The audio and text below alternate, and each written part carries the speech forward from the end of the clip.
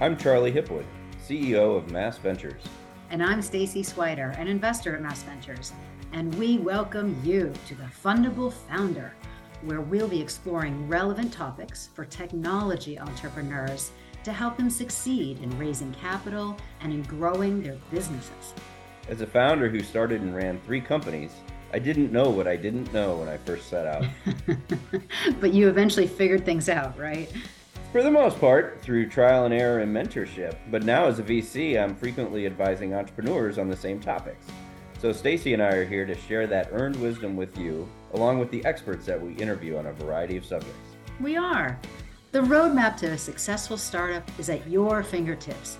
So turn up the volume and grab the keys to success for your Fundable Founder journey. Hi, this is Stacy from Mass Ventures. We're doing part 3 of our series on IP protection. And part 3 is about what do you do when you think someone is copying or stealing your patented idea? I'm here today with 2 lawyers from Hamilton, Brook, Smith, Reynolds, Larry Cogswell and James Coe. Larry, can you introduce yourself briefly? Hey, thanks, Stacy. Larry Cogswell.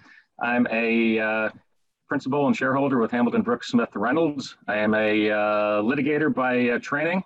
I also do IPRs, post-grant proceedings, and in a prior life, I was a Ph.D. biophysicist and chemist. So I love to litigate, love to give folks advice on litigation, and it's great to be here with you and my colleague, James. Awesome. That's awesome. And James? So my name is James Coe. I am an IP attorney here at Hamilton, Brook, Smith, Reynolds. My focus is really on helping clients obtain patent rights, although I do tend to field questions about potential infringement assertions. I spent roughly 10 years in-house managing patent portfolios as well as patent litigations. So happy to be here. Infringement insertions. I like that. I like the way you talk. So I guess the first step is, if you think someone's copying your idea, is you got to get a hold of it and sort of prove it. So, I think I mentioned you before. We get kind of these calls or emails all the time from clients saying, someone's infringing my idea or someone's stolen my idea. What can we do? So the first step we do is kind of really assess the claim, figure out, really what do you know about the competitor's activity? What do you think is being copied? And then part of it's really doing the full assessment. What IP do you have as a company? Do you have patents? If you do have patents, what are you actually claiming in your patents? Because the claims of the patents are kind of the metes and bounds of your protection and what you're entitled to exclude others from doing. Are there trade secrets or trademarks and copyrights involved? There's a whole slew of things you can kind of look at with your competitor's activity and figure out whether or not you have a claim, the quality of the claim. But in addition to that, you want to kind of assess who you're suing. What does their patent portfolio look like? Can they potentially sue you back? So who are you up against? Right. Yeah. Mm. So, those are some of the things we kind of look at initially when we get these kind of inquiries about competitors or companies copying the whole landscape of the potential or a perceived infringement. Right. So those are kind of things I would look at. What are some proactive steps that people can take prior to any infringement? Like what are ways to do's and don'ts? Well, I think the first thing is you want to think about infringement from the very beginning of the process when you're getting your patents, right? Because in a sense, I tell people, right, if someone's infringing your product, congratulations, infringing your patent, right? Because that means it's valuable, right? You've come up with something and people are infringing it. So the question is, what do you do at that point? Well, hopefully you've prosecuted the patent strategically with an eye toward maximizing benefit of the patent and minimizing enforcement burden. So just to give a couple of examples, when you prosecute a patent, you want to be aware. And those of us that have been doing it for a long time, particularly working closely together like we do in our firm, our prosecution attorneys, they have an eye toward how things are litigated. They're going to make sure that the claims are written, if they can be, in a way that simplifies whom you can sue, because there are rules about who you can sue as an infringer, not just in terms of jurisdiction, but do you have a single entity that's For a method patent, are they practicing all the claim steps, or if it's a product or a system, are they actually making or using something that has all of the ingredients? If the claims are written, for example, so that it requires multiple actors, right? That's more complicated to enforce. So those are things, Stacy, that at the very beginning you look at. You also look to see, okay, what's the real value, right? Your startup, you have limited resources. Okay, what are you going to patent and why? You're going to patent something that you're going to be willing to actually invest the money in enforcing and licensing. Another great question is, we have clients that come to me and they say, okay, I think James, you and I have had a few experiences like this. A client says, I think someone's infringing, but I'm not sure. They're doing, 3 out of 5 of the steps, but I don't know how they're doing the other. And, sometimes we'll look at a patent and, typically it's, it's a patent that they're coming to us with, we're not familiar with the prosecution history. So we, see how it was prosecuted, try to figure out as much as we can. And there's a gap in our knowledge. And there's a gap in our knowledge because we simply don't have a way of knowing what the other side is doing with the secret sauce. That sounds really tricky. It is, and there are ways around it, but so I think the first step is right from the beginning of the process when you're a startup. Find yourself a good IP lawyer, have some real honest, open conversations about what you want to achieve, and the best way for any attorney, including IP attorneys, to do their job in service of your business is to understand what your goals are. Okay. So when it gets to the point that a client's saying, hey, I think we have an infringement. As James was saying, we need to establish that. And oftentimes, and I wouldn't expect a client necessarily to know this because, that's what we do. That's, this is, they're in business. We look at it from the perspective of a lawyer and say, okay, here in the claim, there are 5 elements. Before we could even consider suing anybody, we need to make sure that there's actual infringement, that each and every one of those elements is satisfied. Well, have you ever seen any really egregious cases, though, or just a total ripoff? Oh, yes. Oh, yeah. It happens all the time. There are a lot of total ripoffs. Yes. Yeah. And, and it really depends then strategically, well, what do you do about it? Right. I mean, that's expensive to pursue and time consuming and yeah. It's very expensive. And I always tell my clients, the last thing that I really want to do as a litigator is to sue somebody for them. Because litigation is expensive. And if there are other ways of resolving the problem, let's consider those first. Yeah, right. We all followed the CRISPR saga. we all followed that. And particularly if you're a smaller company, it can be daunting, right? Because you're potentially suing somebody with much greater resources than you.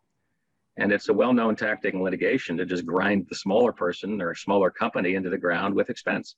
Oh, for sure. They'll come after you and say, you're infringing on our patents. That's when it's good to have some patents to sort of trade them. No, but you're infringing on ours, right? Yeah, exactly. Point a little bit to trade secrets. Sometimes trade secrets are an advantage because you're not publishing anything about what you're doing. But you can't trade those either. You can't say, hey, you're infringing on my trade secret. There's no mechanism. Well, you can, but there are obstacles and difficulties in suing someone for trade secret misappropriation as well.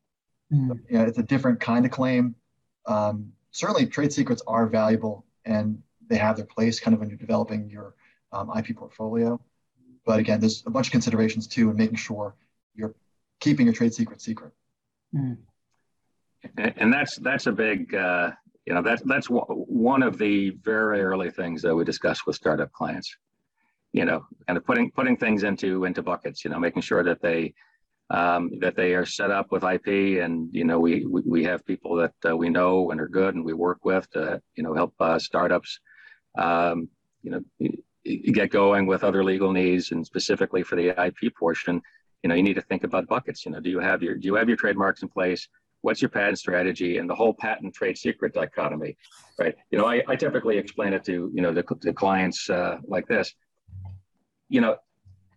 Patents have a limited term, right? So what's the deal? You disclose something, it's published, it's out there, and in exchange for your providing information to the public, the government guarantees you a monopoly for approximately 20 years from the priority date. Yeah, and we discussed before, it becomes a whole product in itself.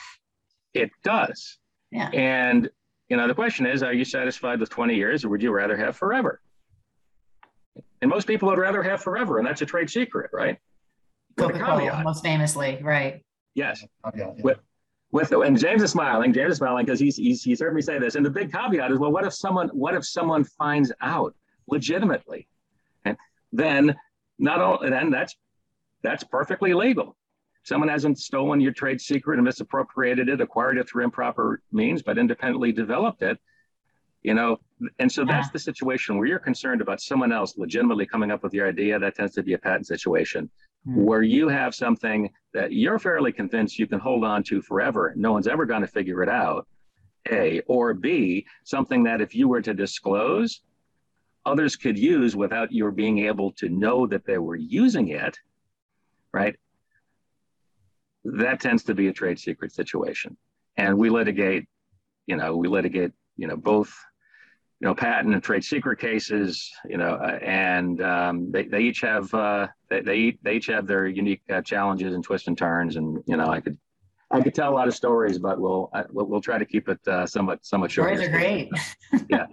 And I think for startups in particular, trade secrets can be a little tough because processes aren't necessarily in place at startups.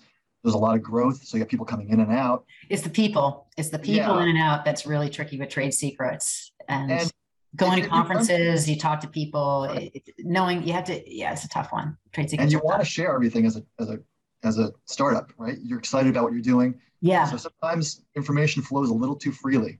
Yeah. And that's one of the difficulties with trade secret. You've got to keep the secret sauce secret. Yeah, I relied on them in the past, but it's only because I could teach you what we were doing and it'd be hard to duplicate. So I was like, I don't know how to explain it. It was a really difficult chemical process. And all these little details about the temperature and the timing and everything were just very odd. So yeah, that's a perfect example of something. It's a perfect example. It was like even I could mail you the directions and you could build your own lab and try to copy it. And I'd be like, good luck. Yeah. Yep. It's great. You take the value of that IP, and the best case scenario is a lot of what I do in addition to litigation is advising clients on IP strategy and including diligence counseling and the like. And you're trying to grow value. One of the things you can do is you can patent some things, and then you have trade secrets that you maintain. And I know a lot of startups are always thinking about money. What's the exit strategy? Are they going to capitalize on their investment in many things, including IP? And I'll tell you, from a licensing perspective, if you decide to go the route of licensing or sale, you command a premium if you're going to license or sell your patent assets in conjunction with trade secrets, because the trade secrets and the know-how are tremendously valuable. And to bring it back to, well, what do you do if someone's infringing? Sometimes the answer is, well, consider, particularly if it's not a core product of yours, consider selling it. Maybe someone else, that has a lot more resources would be willing to take that on, and there can be advantages to that. Oh, that's a great idea. Absolutely. Yeah, that's a great idea. Any other do's and don'ts or train wrecks you guys have seen? Like, don't do this.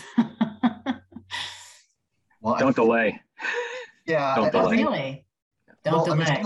Don't delay kind of keeping tabs on your competitors. I think some of the train wrecks happen before you even know what the competitor is doing. When you've kind of not protected your IP properly, you haven't filed on important inventions, or you make communications within your company about what you're doing and kind of said bad things about your patent sometimes, or made comments inappropriately in your communications with others that may be used against you in litigation.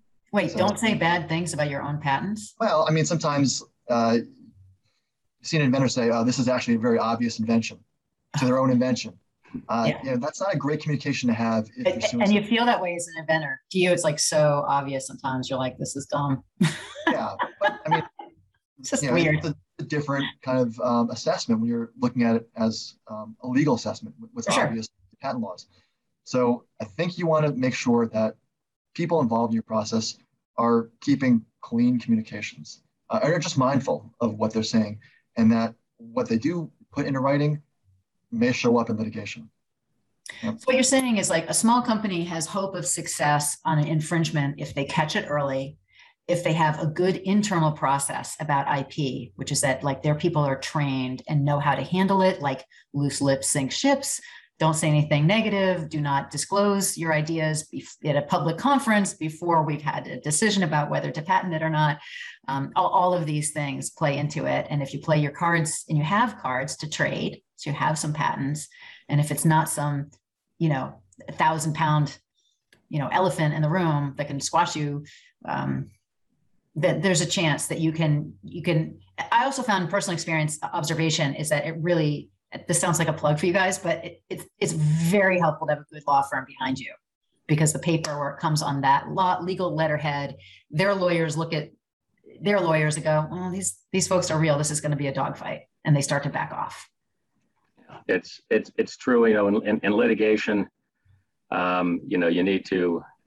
I say if we're gonna sue, we're gonna fight to win. We need to make sure that the other side knows that. And a lot of times they'll decide to settle cases, and